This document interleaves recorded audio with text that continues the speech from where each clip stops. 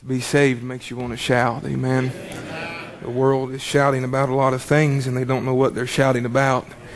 But we as believers tonight, we've seen our name by revelation in that book. Amen. We've heard the message of the hour. We've heard the call to come up higher. Amen. And just any day now, we're going home. Aren't you thankful for that tonight? Amen. God richly bless you this evening. It's certainly nice to see everyone out in the house of God. I wonder if we could just bow our hearts together and humble our spirits in His presence this evening. And we'll just ask the Lord to come and speak to us in a special way. Maybe you have a special need upon your heart this evening. Maybe something just you'd like to slip your hand up before the Lord. He sees our hands this evening. Heavenly Father, Lord, as we gather here this evening in your presence, we are indeed grateful to be here, Lord, and we are thankful for the faith that is in our hearts, dear God. Lord, it's a saving faith. Lord, it is a keeping faith. It is a healing faith. It is a deliverance.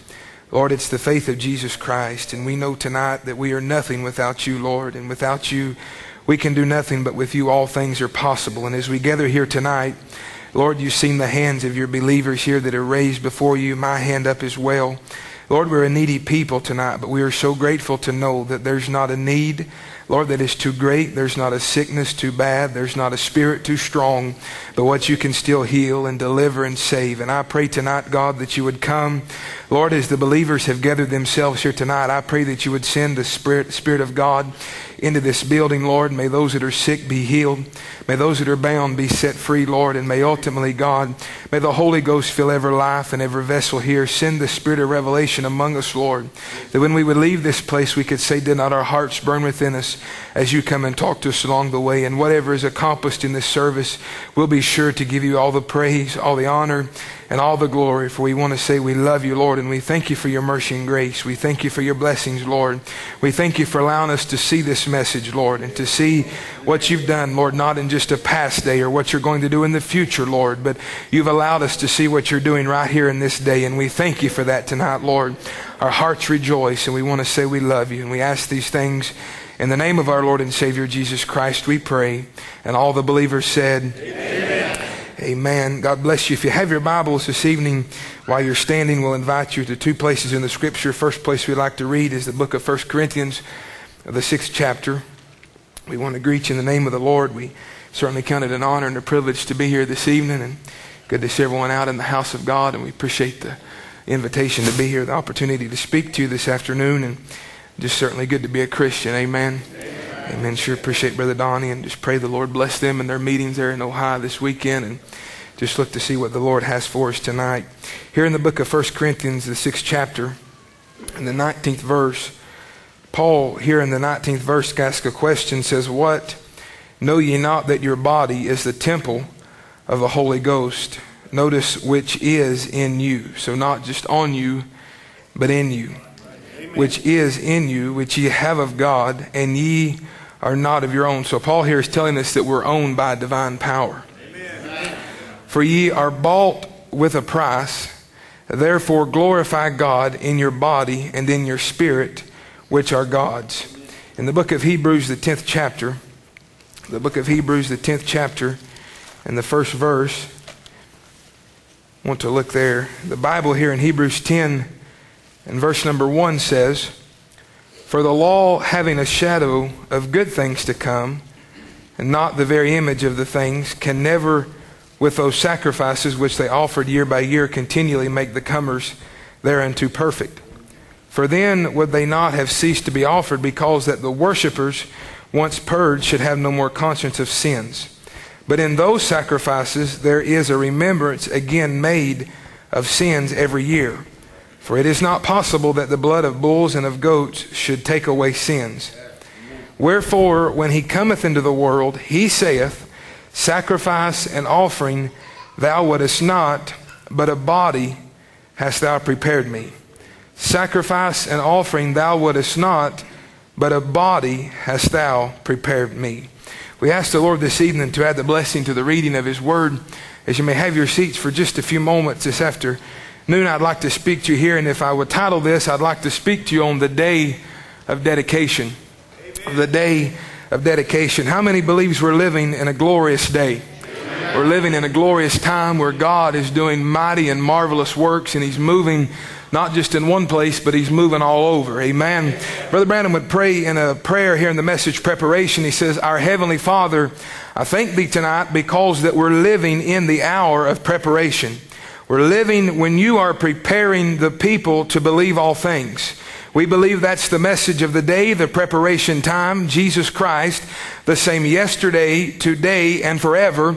And You are calling a people, You have given them the Holy Ghost, and now You're trying to call out of that group of sons to adopt them. We realize that the old law that was of a son was born in the home, he was a son, but the tutor raised him, and then when he was of age, if he had been the right kind of a son, he was taken out, put a purple robe on in ceremony, and adopted. And that's what You're trying to do to these full gospel people now, to get them out to themselves somewhere. So He's trying to separate us from all unbelief, get us out somewhere alone with You in faith, to adopt them in the kingdom and give them the right to go forth and to do the things that You did. Notice, and I pray, God, that You'll take these few examples here in the great St. Paul writing in Hebrews 11, said, "Seeing that we are compassed about with such a great cloud of witness, then let us lay aside every weight. For Father, many are weighted down. They would like to run, but they're sick." I pray tonight, as I brought them the plain, simple truth of how that You heal the sick, You raise the dead, You commission Your disciples to go preach the gospel,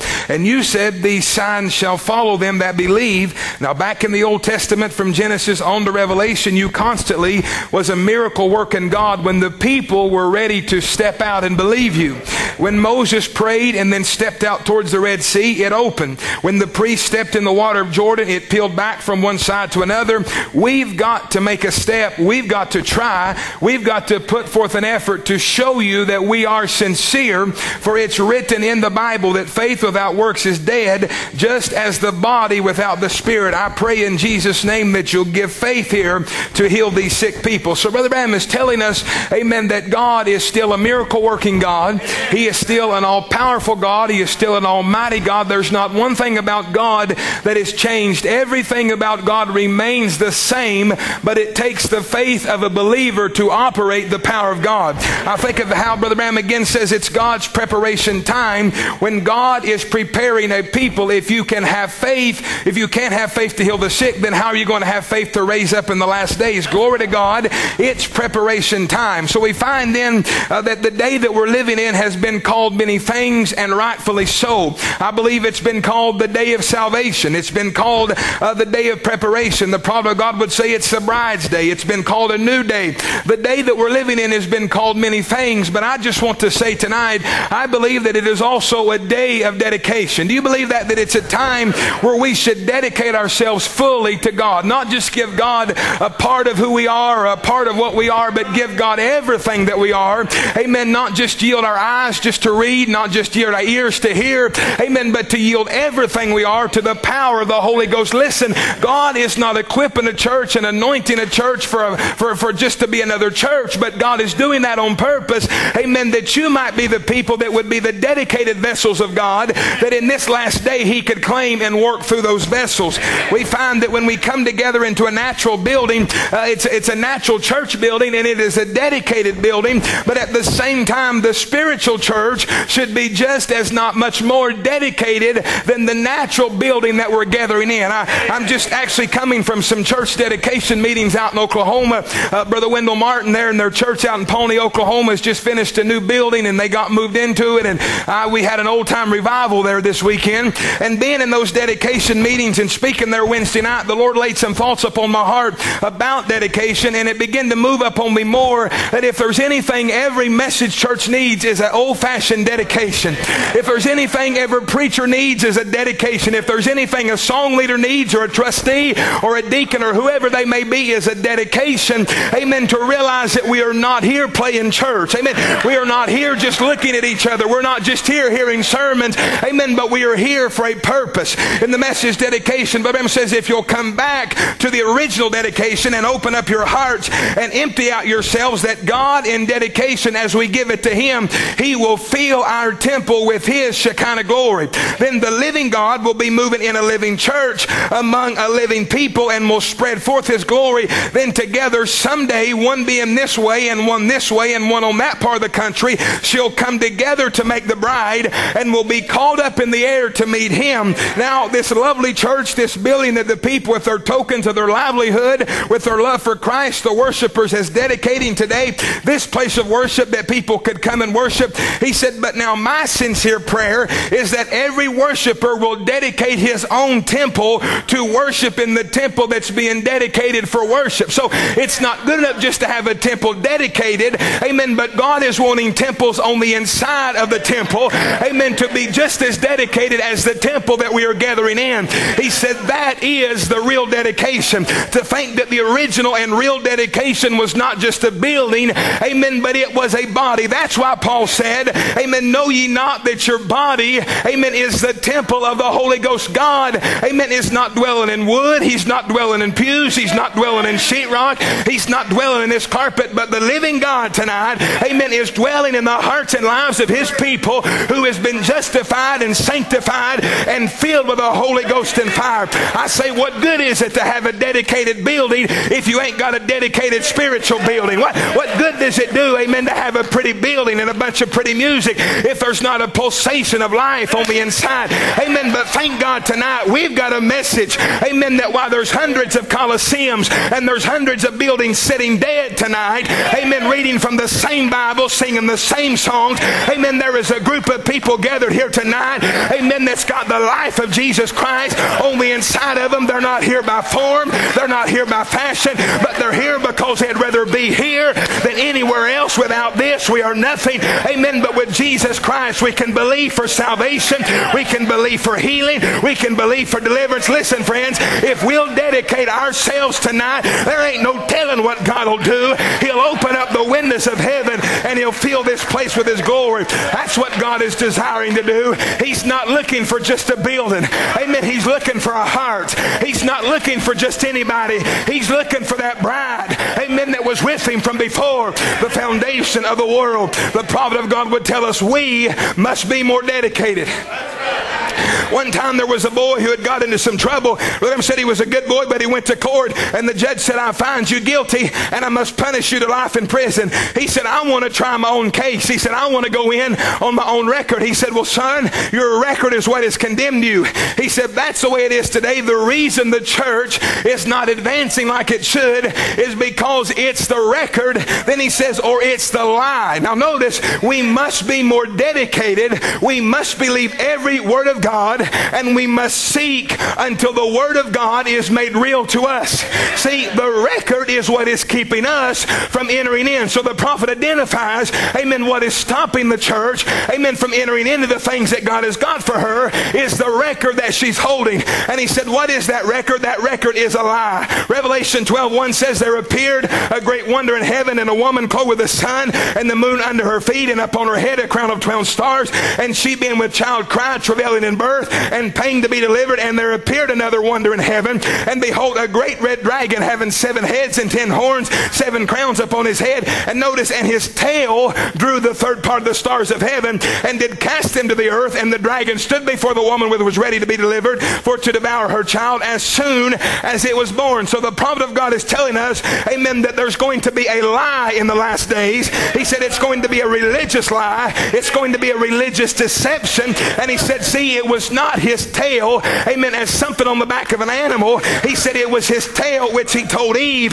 He said it was the tail or the lie that brought those angels into condemnation. My, that opens up an entire channel to me, amen, to know there's a reason why the devil hates you is because there was angels that was created, amen. They don't know what sin is. They don't know what unbelief is, amen, but the devil had enough power that he could deceive those angels that was created, amen. But here's some sons and daughters of God that was born in sin, shaping iniquity, and come in this world speaking lies, and the devil has not successfully got you, amen, to believe his lie, amen, because there's something on the inside of you that says, I'm not dedicating myself just to religion. I'm not dedicating myself just to a church. I'm giving myself wholly unto Jesus Christ. My, then I say tonight, church, it's time, amen, to enter into all things that Christ has for us. Can you say amen? Amen. Tonight is the night. Today is the day. day. This is the hour. This is the season when Peter would say, an entrance shall be ministered unto you, amen, which is abundantly into the everlasting kingdom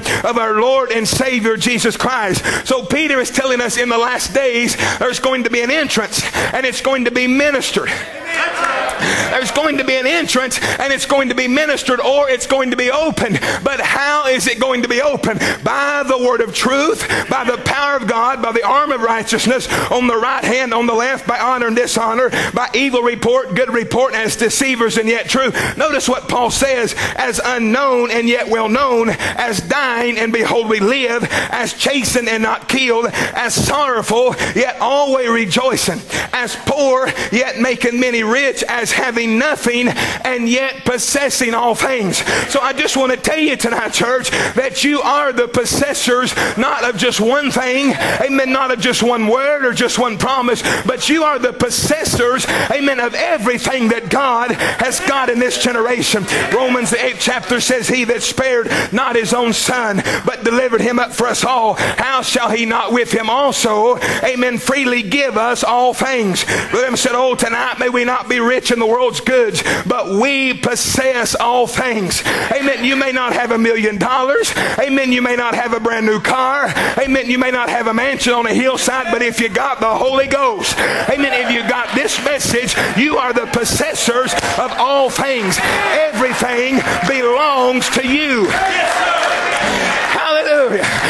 Everything belongs to you. The church itself possesses all things, yet poor, yet rich, and possess all things. I like that. My Father is rich with houses and lands. He holdeth the wealth of the world in his hands, rubies and diamonds, silver and gold. His coffers are full. He has riches untold. And we are the possessors of it. Amen. Because we are a child of the King, the child always falls heir, and we know Abraham could lay hold on it, yet poor. Amen. Think of this. Abraham was living in a terrible place, under terrible conditions, with terrible circumstances. Amen. But yet Sodom was down there, and Lot was down there, but Abraham was living in a desert. Amen. But he still was a possessor of all things. So that tells me that it doesn't matter what your present condition is. Amen. You've still got an inheritance. Amen. It doesn't matter what you're going through. It doesn't matter what tomorrow holds. You've got an inheritance tonight, church. The prodigal God said today the true believer has been cast out from among the people. He's been called a fanatic. He's been called a holy roller. All kinds of insulting names. He said, oh, but blessed are the meek, for they shall inherit the earth. Amen. Talk about push you out in a cabin or something, and you hardly enough money to pay your rent, yet you own it all. Do you realize you're paying rent or a mortgage on a piece of ground that you own? Do you realize that you're paying rent in a house on a piece of ground that you own? Come on, church. Brother Andrew, you're crazy. Brother Abraham said they're arguing about Russia. He said, let them argue. I already own it. He said they're arguing about this. Let them argue. I already own it. Listen, friends, do you realize who you are tonight? You're not a bunch of weak, down, poor nobodies. You are the bride of Jesus Christ, who's got an inheritance. And it didn't come from this world. It came from Jesus Christ, the Son of God. That's why when there is no more world, there'll still be a bride. When there is no more sin, there'll still be a bride, because we have not come from the genes of a man. We have come from the gene seed of Melchizedek, when Abraham paid tithes to Melchizedek and it was attributed to Levi. You are a possessor tonight, amen, of all things. Oh, brother. That's what God has promised the church. You are a possessor to healing. You are a possessor to deliverance. You are a possessor to the victory of the Holy Ghost. Tonight, you are a possessor of all things, for the meek shall inherit the earth. We find then that our record, amen, was a barrier or was a hindrance that was keeping us, amen, from possessing all things. But I want to tell you tonight, Calvary, amen, produced a door that we could go in and possess all things. Amen. Our record of our past lives and the things we'd been involved in and all kinds of things was a hindrance to the things that God had for us. But that day on Calvary was a day that dealt with our record. Oh, to think tonight the day on Calvary was one of the greatest days, amen, that God ever let dawn upon the earth. That day on Calvary, it broke the power of sin. It broke the power of unbelief. It broke the power of complex. It It broke the power of unbelief. It broke the power of everything and said, come on in, church. I am the door, amen, to the sheepfold. Amen. I am the door to the blessings. You find tonight that day on Calvary is the reason why we don't have a record of sin. That day on Calvary is the reason why our sins are in the sea of forgetfulness. That day on Calvary is the reason why we got a right to raise our hand. That day on Calvary is the reason why we got a right when we got pain racking our body to stand up and say, I'm healed. That day on Calvary is a reason why we can believe this message. The power of Calvary, amen, broke the bondage of Satan and said, you are a possessor. Your children are a possessor. Your families are a possessor. Come on in and take what is rightfully yours. Because of Calvary, there is no record against the believer. Amen. You say, Brother Andrew, what did Calvary do? Well, Brother Andrew said, I like to speak on all things, but I can't. He said, but all things are ours through Christ. And if he spared not his own son to bring this to us, then how much more will he bring it if we're willing to receive it? He said, now I can't speak on all things, but I would like to speak on pardon. He said, actually the word pardon means a release from guilt. The word pardon means a release from guilt. And what an experience that is to everyone who has had an experience of it, to be released from guilt.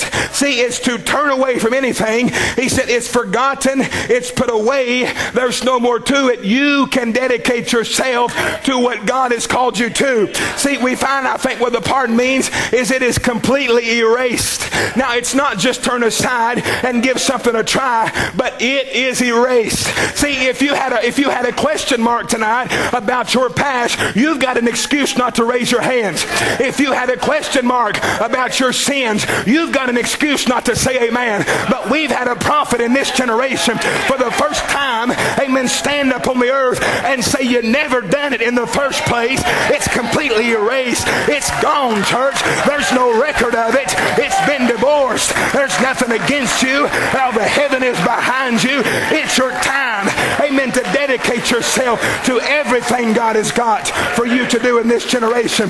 Because of Calvary, we are not released by psychology. We are released by the power of the Holy Ghost.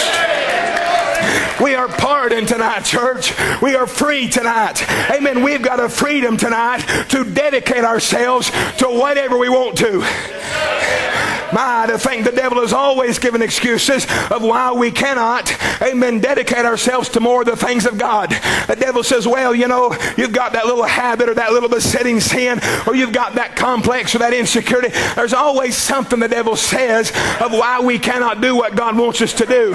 Amen. But to a redeemed son or daughter of God, the words of the devil has no authority over you, because you heard a prophet say there's nothing against you. See, then if there's nothing against you, then that hunger you're feeling on the inside of you, it's not for more of unrighteousness, it's for more of God. A prophet would say, I'm hungry, amen, to see the Spirit of God moving with the power and the fervor that I did when I first got saved. He would say it this way, we're not here to only bring our message. He said, but our message should be the flame of the hour. It should be the flame in our hearts. It's got to be in our hearts, or we cannot rightly present it to the people. The Spirit has to pack the message. I'm trusting and believing every one of you is to be a real Christian. See, before you can witness the message, you've got to become the message. Amen. Before you can present the message, you've got to become a living epistle. Amen. That's not written with the ink of denomination, but has been written by the blood of Jesus Christ. Listen, friends, this church is not just a group of people. It's the Word made flesh in this generation. It's the same Word, amen, that was in the beginning has returned in the end time, and we are the possessors of that Word. Oh my, this message has come, amen, not to leave us sitting out. It come to bring us in. When I think of the message of the hour, I think that the message of the hour has given us access into the Spirit of God.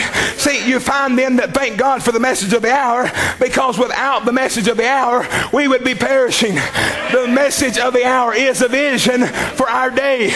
The message of the hour is a fulfillment of Proverbs 29:18, where there is no vision, the people perish. But he that keepeth the law, happy is he. You see what that word vision means? It means prophecy or divine communication. When there is nobody upon the earth that is in fellowship with the divine God, then the church is going to perish. When there is nobody that's got a vision, when there's nobody that's got inspiration, when everybody's just coming to a church and paying their tithes and singing the songs and shaking hands, amen, and quoting a prophet, and there's no fire, amen. But when the Holy Ghost makes what you're quoting become real to you, then every devil in hell is going to become scared of you, amen, because you're not a perishing people, you are a victorious people. Thank God tonight, church, we are not a perishing people. We are not a perishing church. We are not a perishing humanity. We've got a vision. When religion is dead, we got a vision. When churches are dying, our church is alive because God has sent a vision in this generation.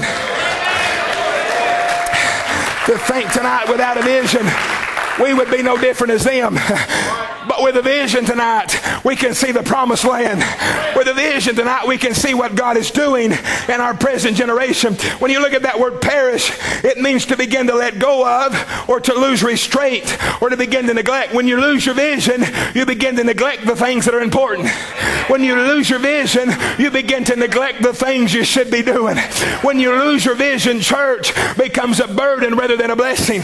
When you lose your vision, worship becomes worrisome than willing. When you lose your vision, the preaching becomes boring rather than revelating. When you lose your vision, the quotes become words of a man that's dead and he said them 50 years ago. Amen. But when you got a vision, it makes you feel like you're sitting right there when he's saying the word that's being quoted. What is it? It's because you've recognized your day and its message. Then we find Moses had a message of deliverance, and that message came to Moses, then it came to the children of Israel, and that message became a vision, amen, to Israel. They were surrounded by terrible circumstances. Brother West, everything was against them, amen, but they were not looking at the seen, they were looking at the unseen, amen. They were not dedicating themselves, amen, to what Pharaoh said and to what Pharaoh's plans were, amen, but they were dedicating themselves to what God had said to a prophet Moses.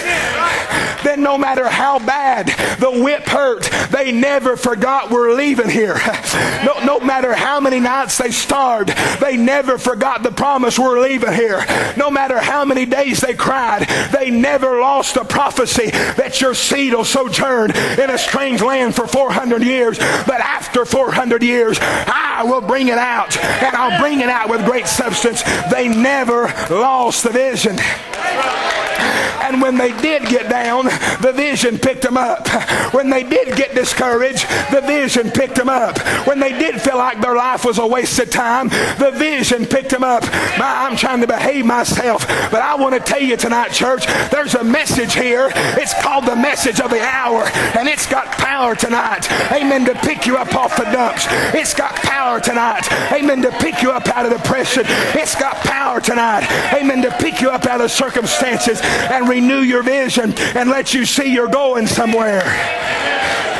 By faith,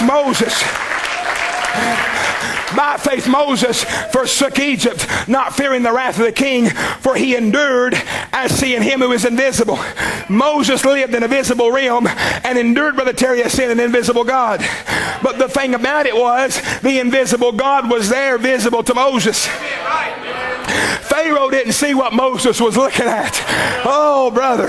The slave masters didn't see what Moses was looking at. They could see Moses praying. They could see Moses talking, but they couldn't see what he was talking to. Amen. But Moses was fellowshipping in another dimension. Amen. Moses was fellowshipping above the ideas of Pharaoh, above the ideas of the slave pits. He was fellowshipping with the God of Abraham. Listen, church, you wonder why we're happy tonight. It's because we're fellowshipping, not with the president, not with Congress, not with government. We are fellowshipping with the God of Abraham, of Isaac, and of Jacob. We are talking to a God who stepped out on nothing and created everything. I'm not talking to the wind. I'm talking to Jehovah. I'm not talking to some unseen being. I'm talking to Jesus Christ. The Bible said he endured as seeing the invisible God with him all along the road. Everywhere Moses went, that invisible God went with him. Mercy. When a man once catches the vision of the invisible God and knows that he's always present, there is something that stabilizes that man's thinking. It stabilizes his actions, and in the time of distress and trouble, it'll make him look upward and above the things that are happening around him, because he's looking at the unseen, yet by a promise. Now, Abraham not only did see the unseen, the reason he believed it was because God said it. And if we being dead in Christ, we are Abraham's seed. And if the Spirit that was in Christ dwells in us, it does the same thing. It takes every divine promise of God that's in the Bible and calls it present tense and rests itself upon that promise. Then we find before there is an exodus, there is a dedication. Before there was an exodus, there was a dedication. For we find that exodus means the called out. We find that redemption has two parts. It has the part of coming out of, but you got to come out of something, but you've also got to go into something. You can't just come out, you've got to go in. So an exodus called them out, and redemption brought them out, and redemption brought them in. You say, Brother Andrew, why does there have to be a dedication before there's an exodus? Because you've got to be dedicated to finish the exodus no matter how hard it gets. There's got to be a dedication there, that when you leave that tent, amen, you know why they were wanting the garlic of Egypt and the leeks and the honey? Is because they not fully dedicated themselves to the prophet Moses. They had not fully dedicated themselves to what Moses said, and because their heart, amen, was still longing for the things of Laodicea, they was complaining in church. Amen, they was fussing about the preacher. Amen, they were crying and carrying on. But there was some there that was of another spirit. There was some there that said, listen, I didn't come out, amen, to complain. I didn't come out to grumble. Listen, friends, amen, there's people comes out of situations and they complain more out of them than they did in them. They complain more about it after they're out of it than they were when they were in it. Listen, friends, sometime or another, you got to realize the past is the past. You're out of it. You're free of it. It's no longer surrounding you. It's behind you. And what is behind you is forgotten. But what is in front of you is your inheritance. Glory, I feel like dancing. There's some people here tonight that says, I didn't come on this journey just to come halfway. I didn't start on this journey just to say I believe the message, but I'm going to the millennium. I'm going to future home. There ain't no devil going to stop me. Ain't no circumstance going to bind me. I'm going all the way. I see it. I see the land. I see the promise of God. I'm not stopping. I'm going to keep on marching. If you're not dedicated, you'll never finish. If it's not in your heart, you'll never finish. If this message never comes in your heart, you'll still be arguing with it 20 years into it. But the reason why some become dedicated was they caught a glimpse. They caught a glimpse of that land when they tasted the grapes of it. When they tasted that wine out of that new land. When they felt the presence, amen, in those grapes, it stimulated them. When they got a glimpse of that land, Brother Jim, everything around them didn't matter no more. They said, if I got to forsake everything and dedicate myself to you, Lord, here I am.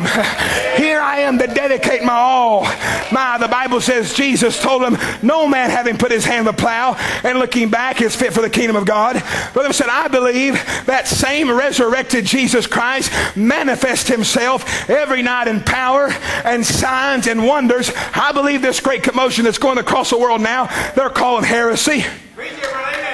He said, I believe they're saying people have lost their mind. He said, it's a bunch of people that sold out to the world. They've burned every bridge behind them. They're serving God, believing in signs and wonders and miracles, and the big formal church is saying they're crazy. But they don't care because they've already seen that land. Then we find, I believe, as a prophet said, that Jesus Christ has reincarnated in flesh in the human church here on earth, doing signs and wonders. Believest thou this? We find then that God is a God of vision, and God has a vision for you. You find that the vision of you is to be the bride of Jesus Christ.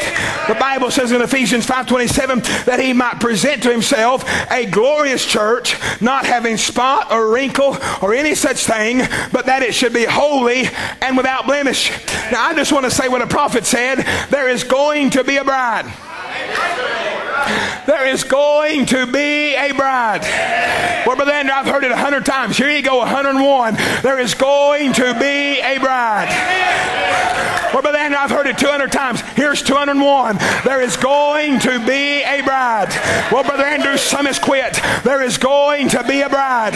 Well, Brother Andrew, some has lost their zeal. There is going to be a bride. Well, Brother Andrew, some of them went back to Baptist church. There is going to be a bride. Well, some of them says we need to bring Pentecostal doctrine in. There is going to be a bride. Listen, church, if Pentecost couldn't produce a bride, God's not going to resurrect that thing to produce a bride. He's going to take a bride message with a bride light and present a spotless church before himself with the power of the Holy Ghost flowing through it. Don't you ever forget there's going to be a bride. Don't you ever forget there's going to be a marriage supper of the Lamb in the skies. I don't care how dark it gets, there's going to be a bride. If I was you, I'd get up in the morning and say there's going to be a bride. About 10 o'clock, I'd say there's going to be a bride. About 12 o'clock, I'd say there's going to be a bride. About 3 o'clock, I'd say I am the bride. That's who I am. I'm the bride of Jesus Christ. If the church would get away from the council of churches and come back and make God's word their ultimate and make God their tie post, they wouldn't do it. But they're trying to work on a man-made achievement. He says, and it is bound to fall. Well, the Bible said they would do it, but there's going to be a bride that's been elected since the foundation of the world that's going to be tied to that tie post. Come on, church. There's been churches, brides, churches, brides, but there's got to come one. There's got to come one. Let me say it this way. A prophet said there's one that's bound to fall. Oh, come on, law of contrast. If there's one bound to fall, then there's got to be one bound to rise. Or, hallelujah, if there's one bound to fall, then there's got to be one bound to rise. And may I announce to you tonight, I'm looking at the bride that's not going to fall. I'm looking at the bride that's going to rise in the power of the Holy Ghost. If one is going down, there's one going up. If one is falling apart, there is one coming together. If there is one dying, there is one living. If there's one getting cold, there's one getting hotter. I feel like preaching. If there's one backsliding, there's one falling in love more and more every day. Who are you? Who are you? I'm the bride. I'm the one that's going to rise.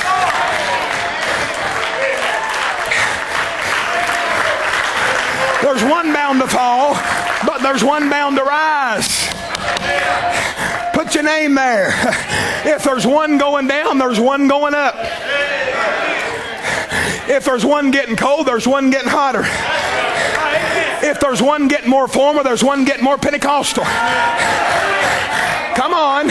If there's one getting more dignified, there's one getting more justified. Which one are you? Which one are you? Well, if there's getting one getting more quieter, there's one getting more louder. If there's one losing their desire to come to church, there's one can't wait for the doors to open. If there's one that says preaching and play tapes, there's one saying, give me a pulpit.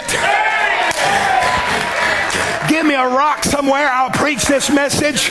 Come on, church. If there's one bound to go down, there's got to be one bound to rise.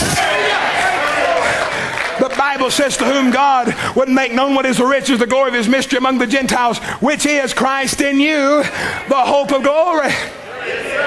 For whom he did foreknow, he also did predestinate to be conformed to the image of his Son, that he might be the firstborn among many brethren. So then we find there's one who is dying, falling apart. But there is an elected seed upon the earth that God saw before the foundation of the world and knew she would be here, and knew by the preaching of the word she would be transformed into the image he had of her from before the foundation of the world. Oh, church. The prophet of God said church membership is all right. I have nothing against it, any of those things. But brother, to be a Christian means to be conformed to the image of Christ. We want to be living images, not pack an image, but be an image of the Lord Jesus. We are made partakers of his holiness. We, in his image, are the living images of a living God, then dead to self, raised with him, his word made flesh again in us. Oh, brother, look, what is it? Not the mythical, imaginary God sitting out there, but the living God. What is the living God? It's the word of God in you making itself real. Then if the word that's being preached is becoming real to your heart, it is a sign that the living God is among the church. Oh, Brother Bradley got happy. He said, whoa, glory to God. I know you think I'm a holy roller. Maybe I am. But oh, brother, don't you see it? He said, triumphed over every denomination.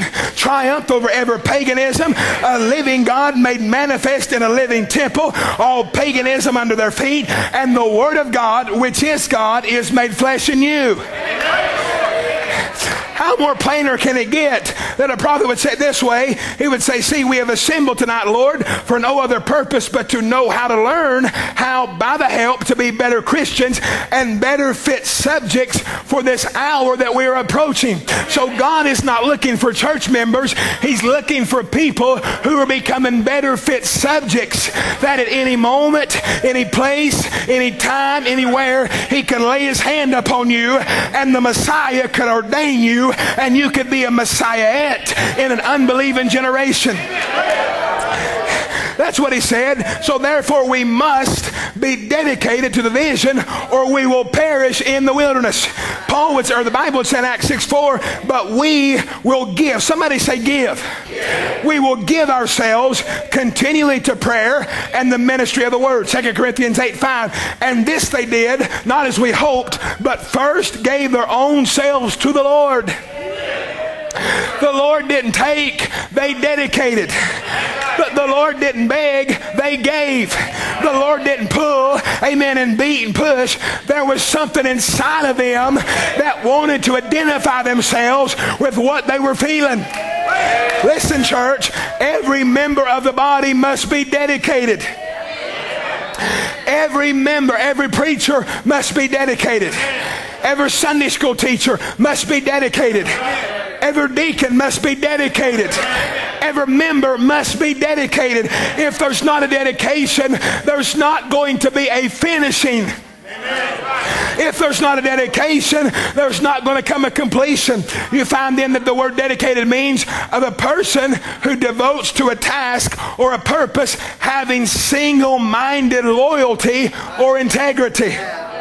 They're dedicating themselves, but not to many things. But they've got their minds set on one thing. They're dedicating their life to one thing. The Bible says a dedicated person cannot be double-minded. James says a double-minded man is unstable in all his ways. You realize what a double-minded means? Wavering, uncertain, doubting, and divided in interest. But that's why God would send a prophet to preach a message called Be Certain of God. When everybody is divided and there's no unity, there's no vision, there's no power. I'm hurrying. There's no push. There's no zeal. One's looking this way. One's looking that way. One's looking that way. God sends a prophet to get us all on the same page. God sends a prophet to say, here is the vision. There's going to be a rapture. And somebody's going to take that rapture. You are going to be the one to take it. Now you've got to sell out to everything else and focus on the vision. Don't be double-minded. Throw your whole life to Him and believe Him with all your heart. But after death, the prophet of God said, faith sees a resurrection. When standing behind the dark cloud, you can't see with your natural eye, but faith standing by you directs you to God of resurrection and a God of all wisdom who has ordained our path. He's standing just behind every trial. Every trial we go through, when we get through it, we shall see Him. See, but you can't get in a trial and get double-minded. If you get in a trial and get double-minded, you're going to forget who's at the end of the trial. Well, Brother Andrew, I don't like this. We'll take it up with him. Notice, for he cannot stand chastisement, is an illegitimate child. He claims God to be his father when he's not. See, just tossed about by every wind of doctrine, not stable, don't know when they're going to show up to church. Well, let's just preach a while. Don't know what they believe. Don't know what they're following. The prophet said that's double-minded, that's unstable. He said every wind of doctrine they follow it and don't know where they're going, double-minded, and a lot of times double-tongued. When they get double-minded, the tongue follows. Well, that's good preaching. Don't know where you're standing and don't have a clue what you're talking about. Let me just go ahead and say, this message didn't come to build personalities. This message didn't come to raise men to a level to try up what a prophet said. This message come that for the first time in 2,000 years, there would be a group of people upon the earth that would not be perishing, but would have an absolute. We got a message, church. Oh, think of it tonight. Double-minded, never able to come to knowledge of the truth. The Bible says, but draw nigh to God, and He will draw nigh to you. Cleanse your hands, ye sinners, and purify, which means cleanse or offer or dedicate your hearts, ye double-minded. Listen, friends, God is not going to keep on playing church. He's done playing church. There's got to come a time that you sell yourself out, not just part of yourself on Sunday morning. Come on, church. When it come time to apply the token, if they was going to escape the death angel, they couldn't pick which part of the token they wanted. They had to take every bit of it. Come on. And if there's going to be a church go in the rapture, there's going to be a people who's not going to pick which part of the message they want. They're going to take it all. The Bible says, till we all come in the unity of the faith and of the knowledge of the Son of God, unto a perfect man, unto the measure of a stature of a perfect man, or the fullness of Christ. So in other words, until we all come into the same interest that the Holy Ghost had. What was the same interest that the Holy Ghost had? It was always about the Father's will and His bidding. It was always about the Father's will and His bidding. See, and then again, I want you to notice another thing. These people who are formal in these formal churches is rising up against the move. But the Bible said they would have a form of godliness, amen, and would deny the power thereof, and they're taking their stand. Amen. The formals are taking their stand. Communism is taking its stand. He said, but praise God, the Holy Ghost is taking His stand. Oh, when the enemy comes in like a flood, they'll raise up a standard against it. That's right. And the church has taken her stand. I mean the Holy Ghost church. Amen. That's all I'm interested in is one thing. That's God's born again church. I'm not interested in bylaws. I'm not interested, amen, in orders of churches. I'm interested in the baptism of the Holy Ghost upon the church for this day that we are living in. Do you see? The church has got to make a stand. They're making a stand. The formal church is making a stand, and they're all going down. If the formal churches are selling themselves out to formality and making a stand based upon formality, then what about the church of the living God? Do you believe it tonight? Matthew the 16th chapter and the 17th verse. Can you get me a handheld, Brother Brad? And Jesus answered and said unto him, Blessed art thou, Simon Bar-Jonah, for flesh and blood hath not revealed unto thee.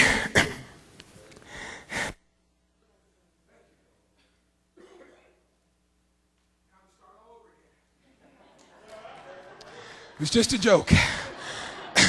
My voice was quickly going. And Jesus answered and said unto him, Blessed art thou, Simon Bar-Jonah, for flesh and blood hath not revealed it unto you, but my Father which is in heaven. See, and I will say also unto thee that thou art Peter, and upon this rock I will build my church, and the gates of hell shall not prevail against it. Then what does the word build mean? It means to edify, or to embolden something, or to restore by building something. So may I tell you tonight, church, God is building a church. The prophet said we want to speak on the subject, or teach rather if we can, building the living tabernacle of the living God's dwelling place, that perfect man. So God is not building something that's dead. I'm about done. God is not building something that's lifeless, but God is building something that's going to be a reflection of what He was when He was here on the earth. We're not building an organization. I'm not here this morning to build organization. Christ never sent me to build organization. Christ sent me to build individuals to the stature of Jesus Christ, that they might be the powerhouse and the dwelling place of the Spirit by His Word. See, by His Word, build up the individual to that place. Not build up an organization, but build the individual to be sons and daughters of God. That's His desire for you. Is not to be a mega church. It's not to be some headquarters somewhere. Come on. This message don't have a headquarters. This message don't have a mega pastor. This message don't have a mega pope that tells us what to do. This message has a headship in heaven, and it's called the Holy Ghost. He didn't call us to dedicate ourselves to men. He didn't call us to dedicate ourselves, amen, to somebody just because of their name. He called us to come back to the Bible and dedicate ourselves to Bible principles with a Bible faith and a Bible Holy Ghost. You've got to dedicate yourself to something. He said the gospel began to be preached by Jesus, was confirmed to us by those who heard Him. That's the foundation stone. Oh, blessed be the name of the Lord. That's the foundation stone. Now catch this. The foundation stone of the real church is the preaching of the Word. I'll get in trouble. The foundation stone of the true church is the Word in action. The foundation stone of the true church is Malachi 4, not being just a prophet, but being a body move. Not based upon one man, not based upon one assembly, not based upon what somebody thinks the pastors ought to be doing, but based upon what the Holy Ghost has said about this generation. Oh, friends, thank God for pastors. Well, that went over like a lead balloon. Thank God for pastors. Thank God for a fivefold ministry.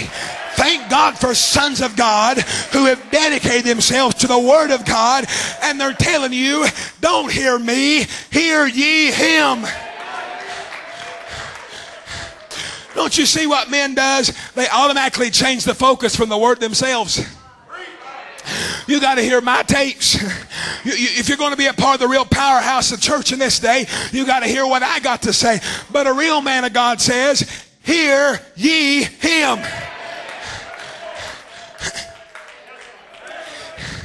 The stature of a perfect man was not laid upon the foundation of a man.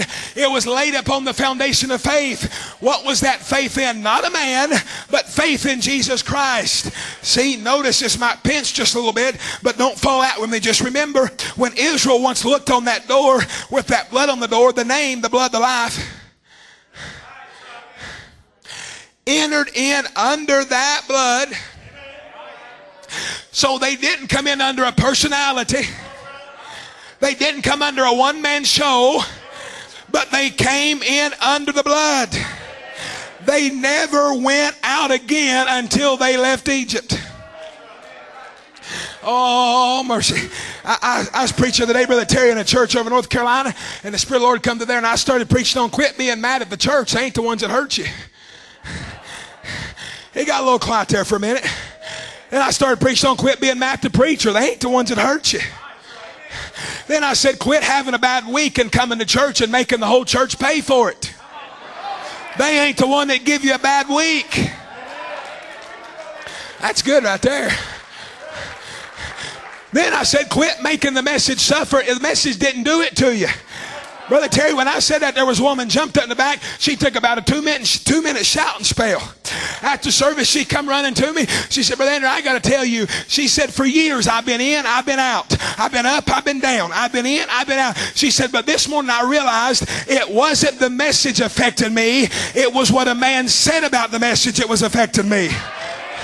I said, there's the problem. Amen. When you lose the vision, amen, anything will go. But when you got a vision, ain't nothing going to go but what the Holy Ghost says about the Word.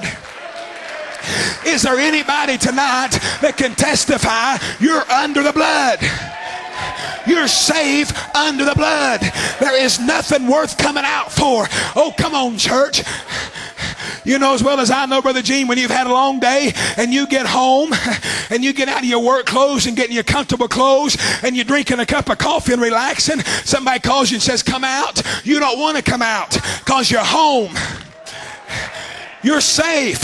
You ain't coming out of where you're at. Come on, church. Can I get a witness of anybody that's under the blood tonight? Anybody under the blood?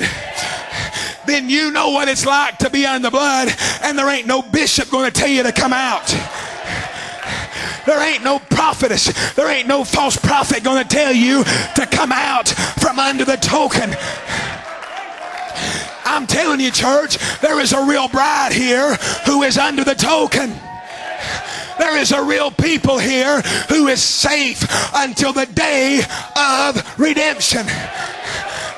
I'm going to go ahead and say it. There's some people here tonight that's not going to be lost. They're going in a rapture. I'm going to go ahead and say it. There's some young people here that's not going to go back out and sin. They're under the token. There's some husbands here that ain't going to be adulterers because they're under the token. There's some women here that ain't going to be a Jezebel because they're under the token. There's some people who has stepped behind the veil. There is some people that is under the blood. There is some real Christians here. There is some real dedicated Christians here. This ain't a bunch of fanaticism. This is the Shekinah glory. This is some real people. Y'all just forgive me, but I happen to believe that some of the best people walking in shoe leather is in this message.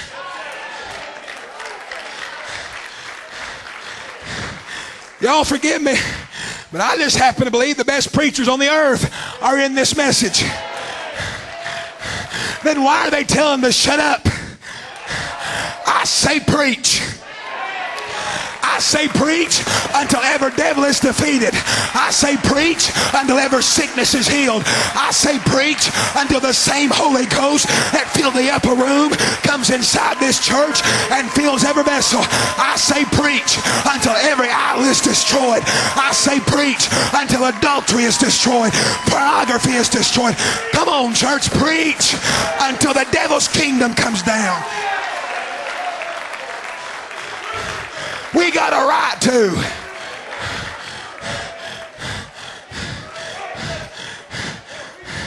I'm sealed in. I'm sealed in. Are you sealed in? I'm sealed in. I ain't coming out. I ain't coming out to hear what T.D. Jakes has got to say. I got tapes. I ain't coming out to see what the Pentecostal church is doing. I've got a message, church. not crazy. I'm just dedicated to what I believe in. I believe this is the best.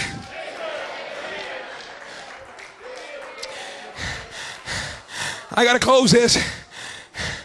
I believe there's a dedicated people who's behind the token. I believe there's a church that's got the token. I believe there's young people that's got the token. I believe if there's one going down, there's one young person going up. Oh, Brother Andy, you better back up. You're getting out of hand. You're exactly right. I'm getting out of your hand and in God's hand. That's what I believe. I believe the church is not coming. I believe she's here.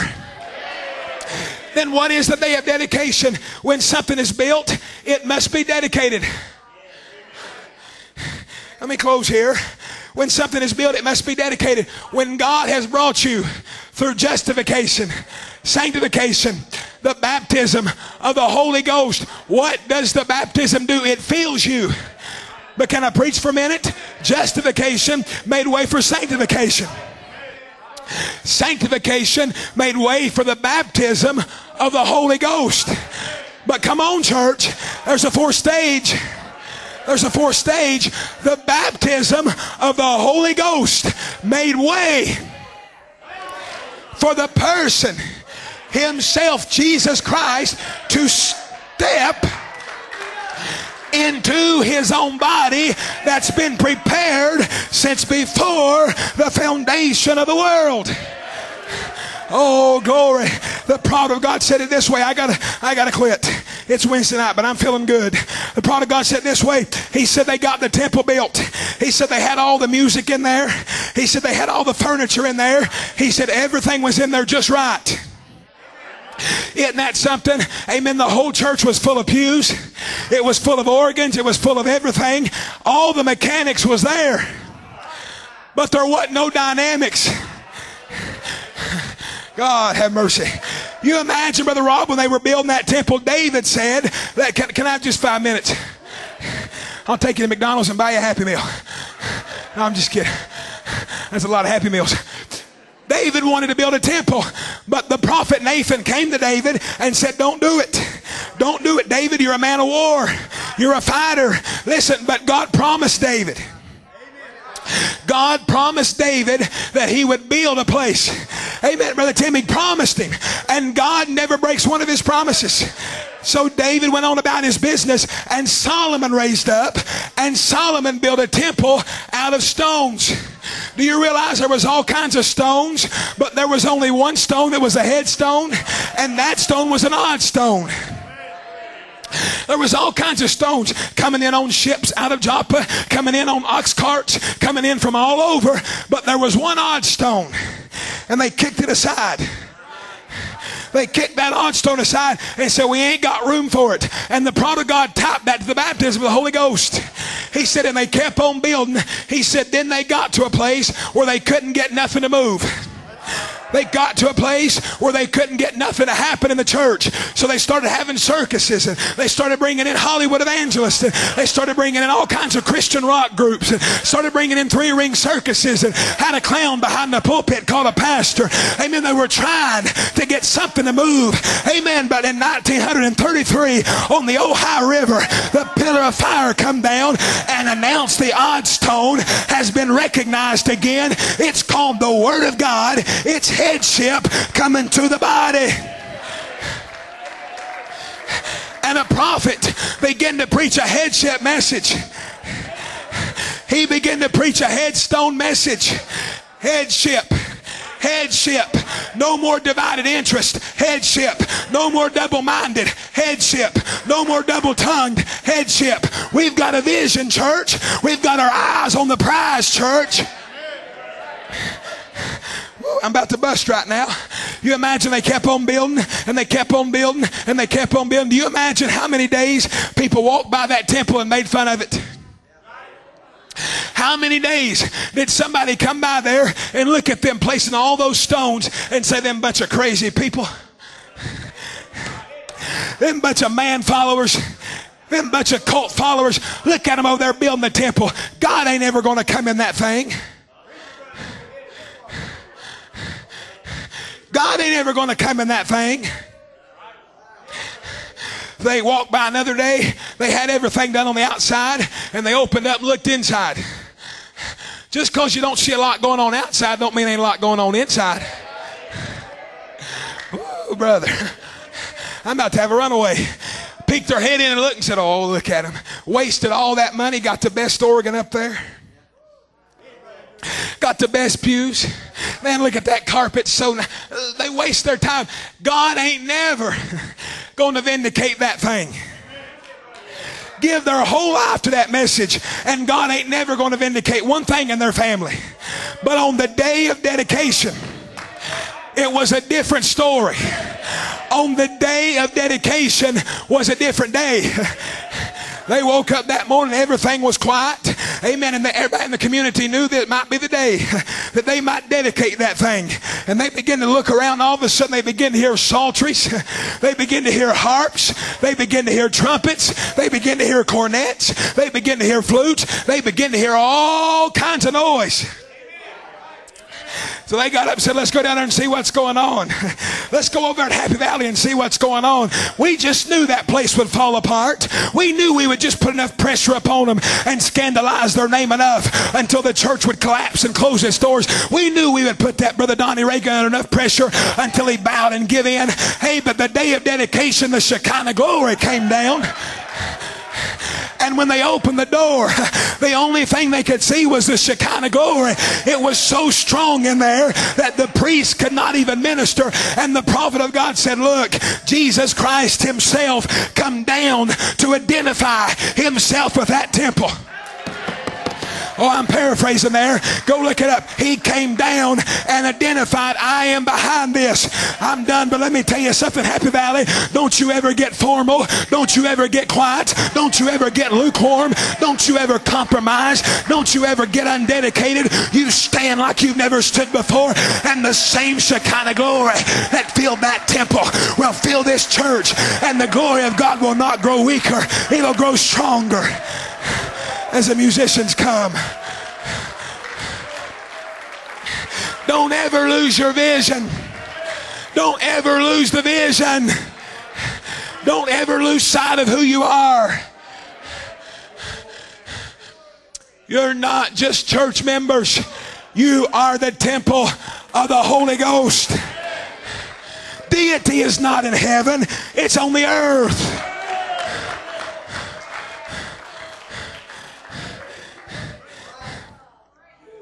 Oh, Brother Andrew, I'll tell you what, I took my family out of a Baptist church and pulled my wife out of this and pulled my kids out of this, and we give ourselves to this message.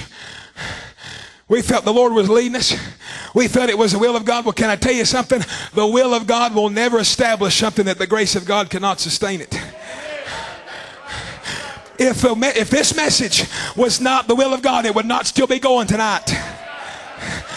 If this church was not the will of God, it would not still be going tonight. Come on, church. If you have in your family under this ministry, under this blessing, if this message was not the will of God, it would not still be going tonight. But devils have come and devils have fell. Come on, church. Spirits have rose and they've fallen. They've tried to shut you up. They've tried to back you up. They've tried to quieten you down. But there's something different about you. You got the headstone. You got the rejected stone has become the headstone, which was the chief cornerstone. God has come down to identify himself with this church. God himself came down and identified, I'm behind this.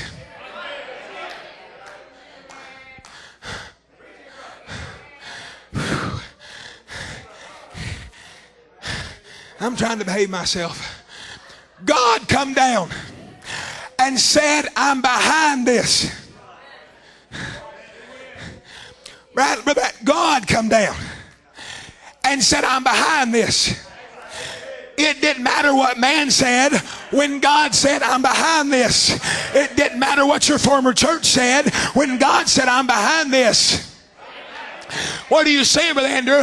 I'm telling you, dedicate yourself to something that God has vindicated in the heavens. This message has been vindicated in the heavens. It's been vindicated in the solar system. It's been vindicated in the pyramids. It's been vindicated in the Bible. Church, give yourself to something that don't have one error in it. It's infallible. It's a rapturing faith message. Won't you stand to your feet tonight? If it wasn't vindicated, you've got every right to still be a borderline believer. But it's been vindicated. So the day of being a borderline believer is over. Give yourself to it. Dedicate yourself to it. Don't fight these battles. They're not yours. The battle belongs to the Lord. The battle don't belong to me. The battle don't belong to you. The battle belongs to Him. You just dedicate yourself and stand back. We was out there in those meetings this weekend, out in Pawnee, Oklahoma. Pentecostal area, charismatic area, apostolic areas, all kinds of things. Of course, y'all know that Oral Roberts was established there in Tulsa, so it's a very charismatic state in Oklahoma. Very hard state when it comes to anything outside of charisma or Pentecostalism. But God sent two young boys there, Brother Wendell Martin and Brother Sean Martin. Started to work there with a Pentecostal church. Embraced this message. And a church of 100 went to 0. Except for about 3 or 4 people. Moved from that building to another building. Just built a brand new church. People said they'd never make it. Tried to starve them out. But when you're preaching what God has vindicated, when you're putting your effort into what God has vindicated and declared to be thus saith the Lord, and everything else is false, God is under obligation to stand with what He has sent. Now I ask you, Happy Valley, started over there, come here, around the world, and it ain't getting weaker, it's getting stronger. Why? You got behind the vision. Oh, Brother Andrew, we got behind Brother Donnie. No, Brother Donnie got behind the vision. A man gave himself to this message and got behind the vision. Dedicated himself. What about it tonight, church? Do you want to see it? In your home, in your life, in your family? It can happen. But you got to dedicate yourself to what God has ordained. Don't be double-minded. Don't be double-tongued. And don't be unwavering. Be certain. Brother Branham closes the message dedication in 1962 and he says, turn around and shake somebody's hand and say, God bless you, Brother Stone. He said, that's a stone that's a part of this building. And I tell you tonight, church, or Brother Andrew, I'm just a real small stone. But you're ordained, prepared, dedicated, anointed, and you've got a position. Be in that spot. I know this was simple, but I think what we need more than anything is dedication. People that you ain't got to worry about if they're going to be at church on Saturday night or not, or Wednesday night, or they're going to show up and support a meeting. Lord, I give you my all. All that I am tonight, Lord, I give it to you. Well, Brother Andrew, I'll be here in the good times, but the bad times, no, He wants you in the bad times. Brother Andrew, I'll be here when the church is in a revival. He wants you here when the church is in a growth between revivals. You really don't grow in revivals. You grow in those spots between those revivals. How many can say from this night forward, I dedicate myself. I want God to come down and be pleased with my life. I want God to be pleased with my heart and my testimony. I want God to see that I'm behind what I say I believe. Let's bow our hearts together and humble our spirits. Father, I dedicate myself to you tonight, Lord. The church is just a building, a natural building. But the Spirit of God in the people makes the church. These are just gathering places, little assemblies here and there in different places. But the people that assemble themselves inside the building is the spiritual house, is the people that is the church.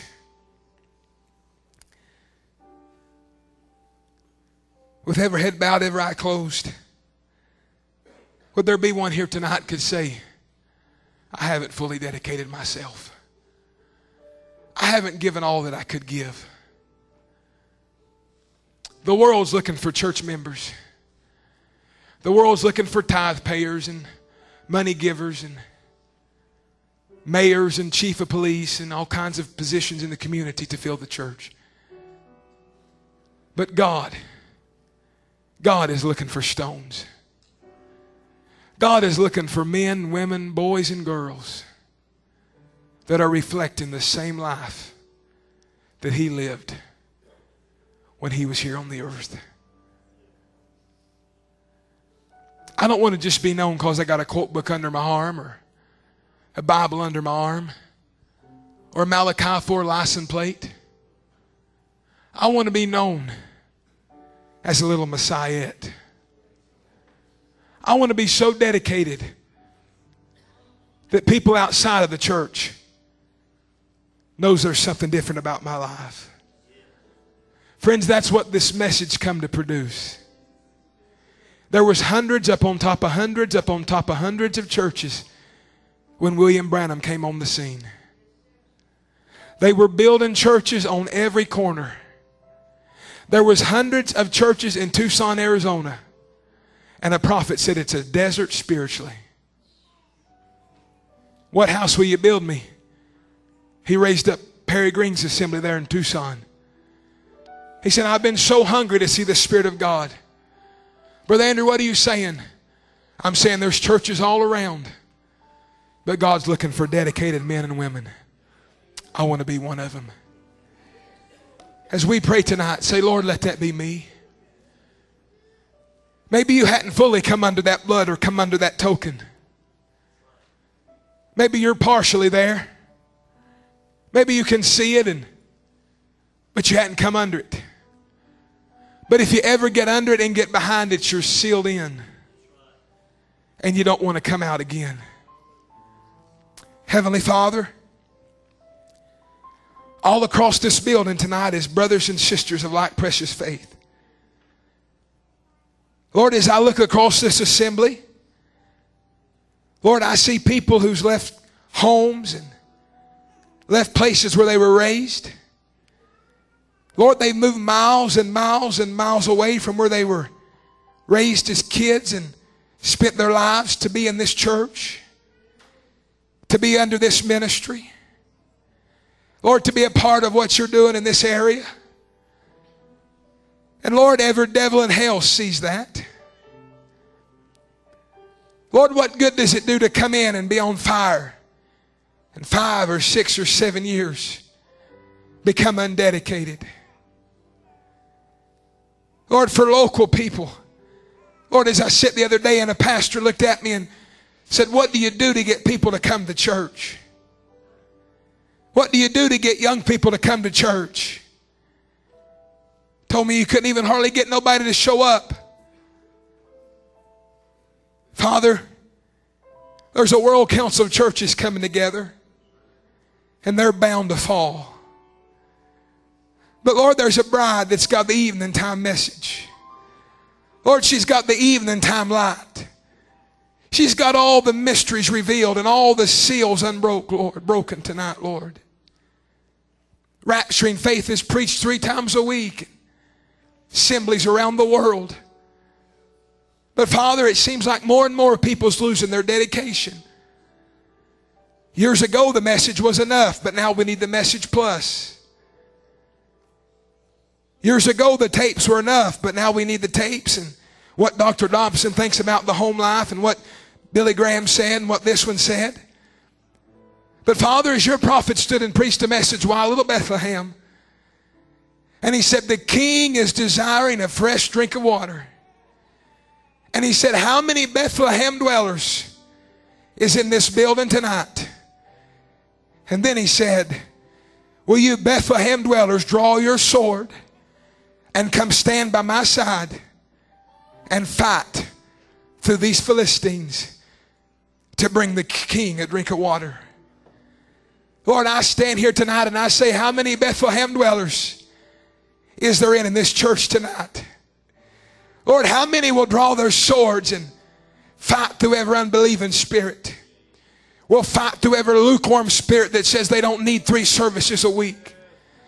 That'll fight through every unbelieving spirit and every formal spirit that says we don't need a family altar in our home and we don't need them tapes playing. How many tonight, Lord, will draw their sword and say, I'll fight through it until my home becomes a dedicated home. Until my home becomes a powerhouse of the Holy Ghost. Hallelujah. Hallelujah. Will you do it tonight, brothers? Will you do it tonight, sisters? Will you fight through all those spirits of lukewarm and Laodicea that's trying to bring ungodly dress back in the churches? Will you fight through all those Hollywood spirits that's trying to make the church a social hall? Will you draw your sword and get behind the man of God? Will you fight through all the Philistines? The king wants a real church with a real spirit. Brother Joel, would you lead us in something? That's what the king wants tonight. How many will bring it to him?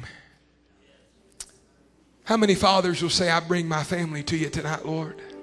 I surrender all. How many members of this assembly will say, Lord, I bring my church to you tonight? You know, when Brother Branham preached the tape dedication, when Brother Branham preached the tape dedication in 1962, just a little ways up the road from Jeffersonville, it's actually a paradox. He's preaching a dedication, but it's actually a rededication. The building was already there, but there was a man who got a desire on his heart to raise up a work there, and Brother Branham went in and rededicated something that was already there. And he said, now this is only showing that God wants a rededication out of every one of you vessels here tonight. Friends, it ain't good enough just to dedicate yourself one time. There's one feeling, but many refillings. I want it tonight. What about you? Can we just raise our hands and worship him for just a moment? Hallelujah. Oh, to Jesus I surrender. Oh, yes. All to him I freely. He freely give it to you. I will ever love, Trust. Oh, yes. his presence daily.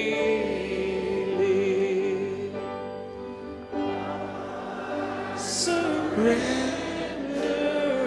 all. If you need prayer this evening, come. We'll pray for you.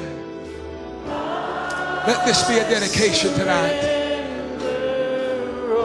Let this be something you're telling the Lord. This is from my heart, Lord. I'm giving all that I am to you.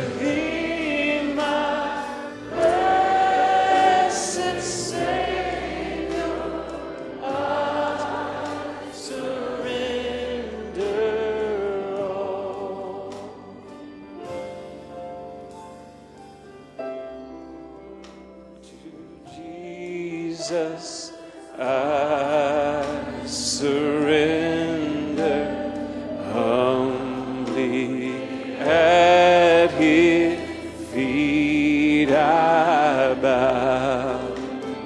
Worldly pleasure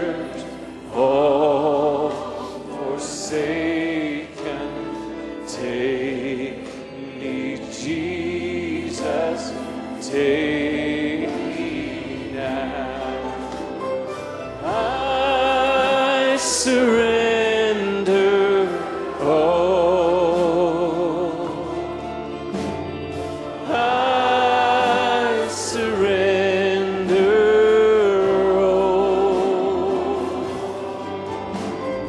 all to Thee, my blessed Savior. I surrender all. I surrender all. I surrender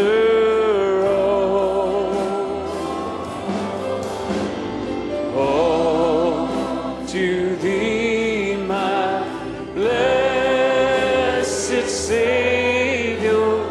I surrender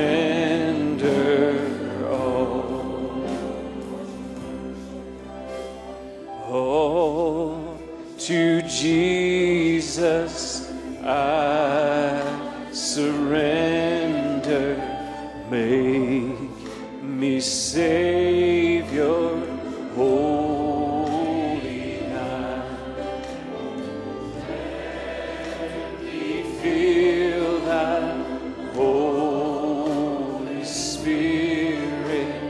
Truly know that Thou art mine. I surrender all. I surrender all to Thee, my blessed Savior. I surrender all.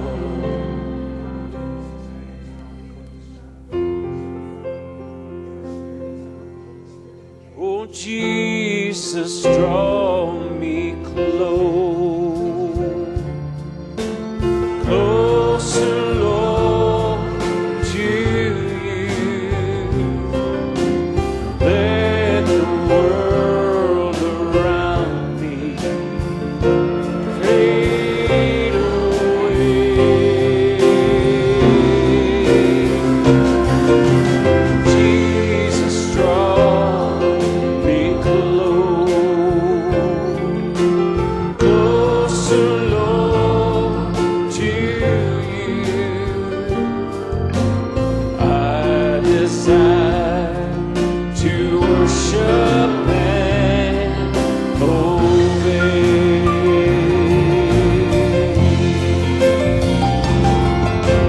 Jesus, draw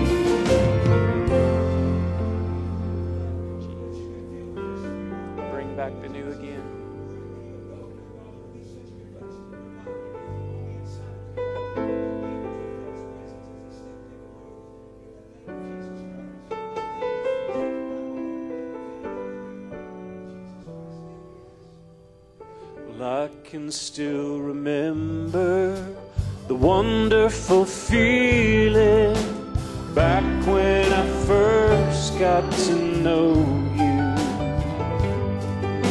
It seemed the world was mine.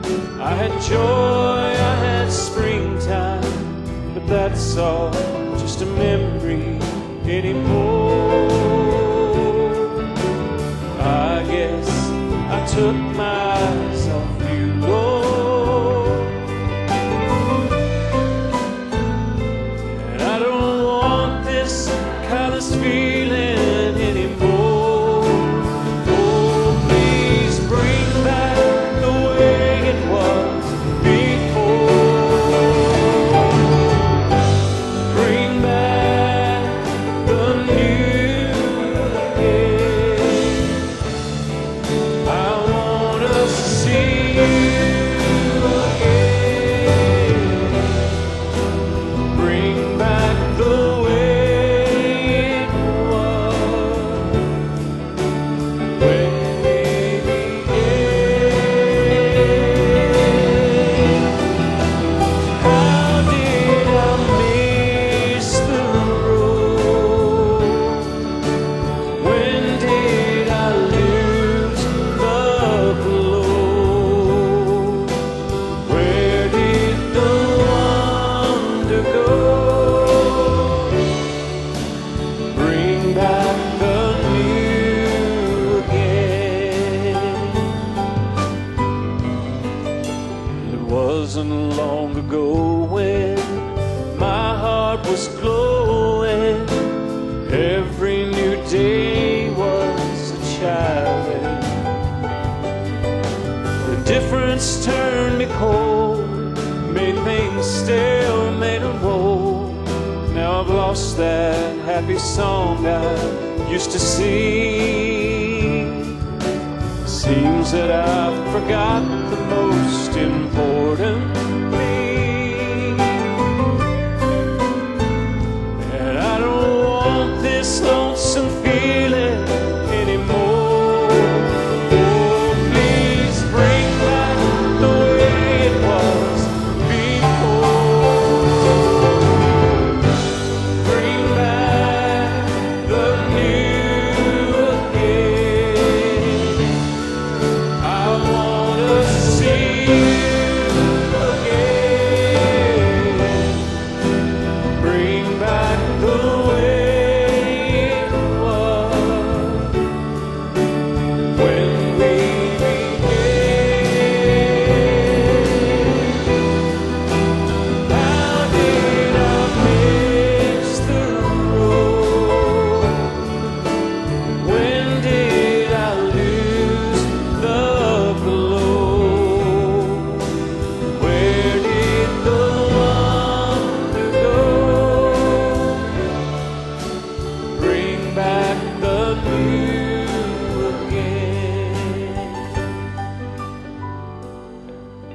Well, I can still remember the wonderful feeling back when I first got to know you. Seemed the world was mine.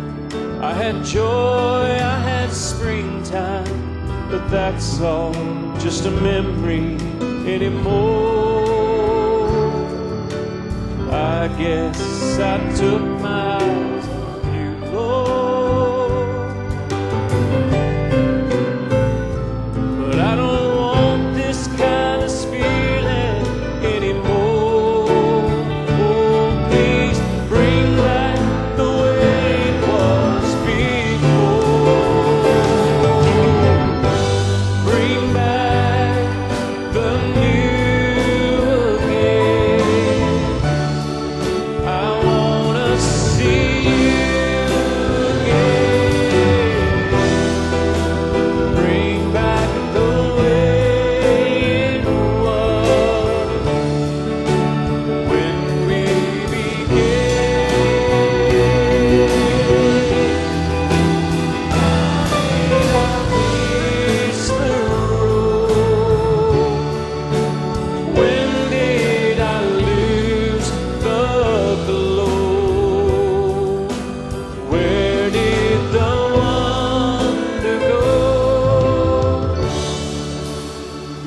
bring back the new again.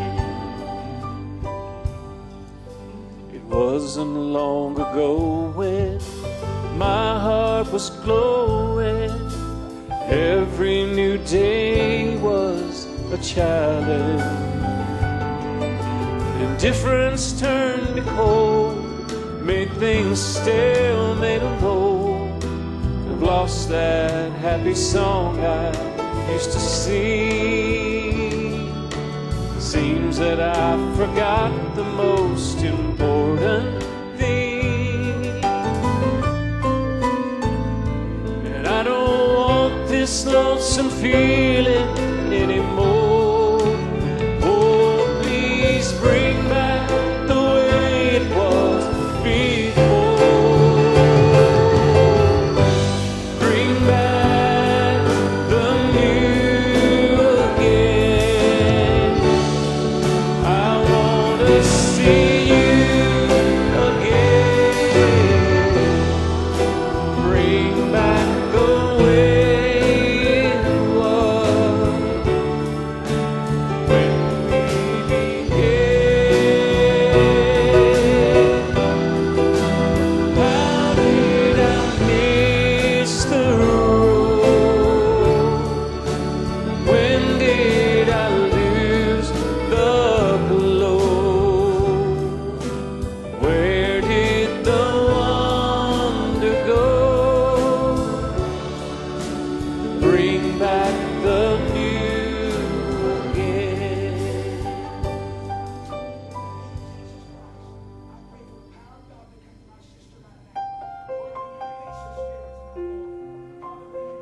Coming back to the heart of worship.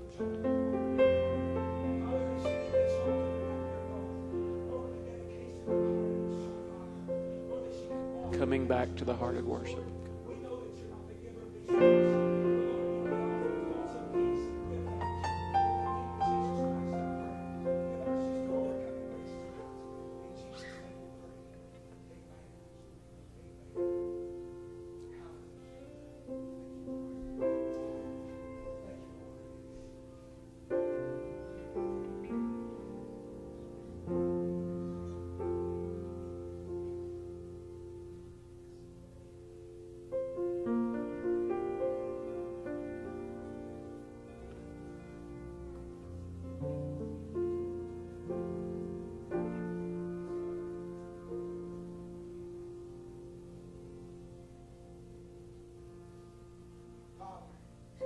Heart of worship.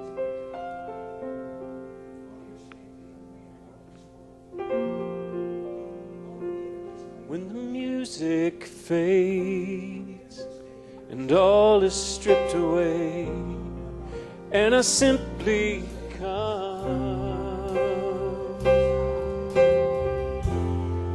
longing just to bring something that's of worth, that will bless your heart. I'll bring you more than a song, or a song in itself. It's not what you have required. You search much deeper within than the way things appear. You're looking into my heart. I'm coming back to the heart of worship. It's all about you. It's all about you, Jesus. I'm sorry, Lord, for the thing I made it. It's all about you. It's all about you.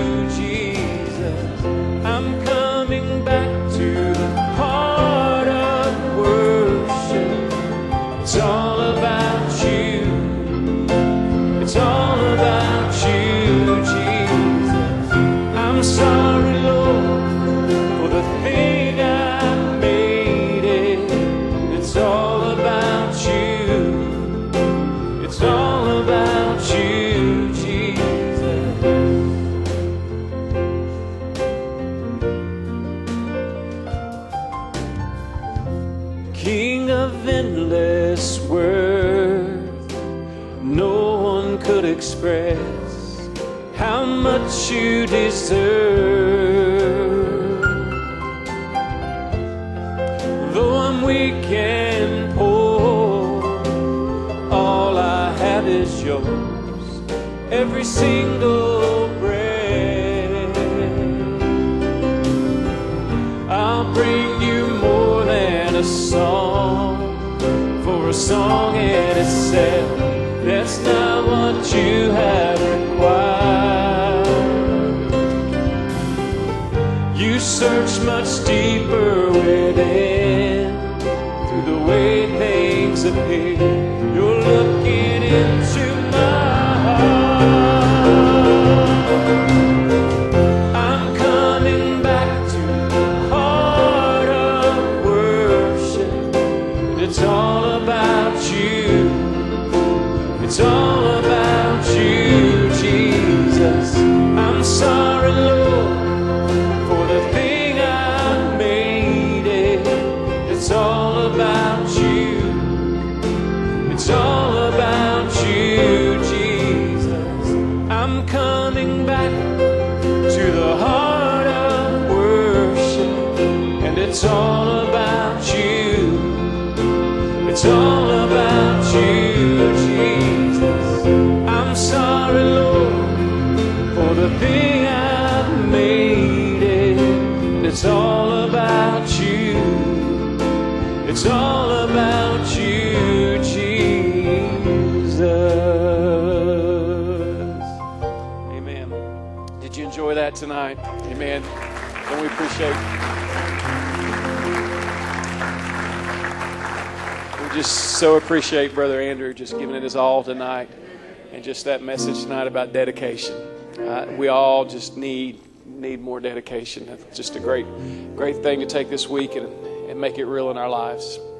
Amen. You can, as you go tonight, let's just continue to sing this, coming back to the heart of the worship. Remember the services this weekend. Be in prayer for the services. Let's start with that verse again. When the music fades and all is stripped away, and I simply come, longing just to bring something that's of worth, that will bless your heart. I'll bring you more than a song, for a song in itself, it's not what you have required. You search much deeper within, the way things appear.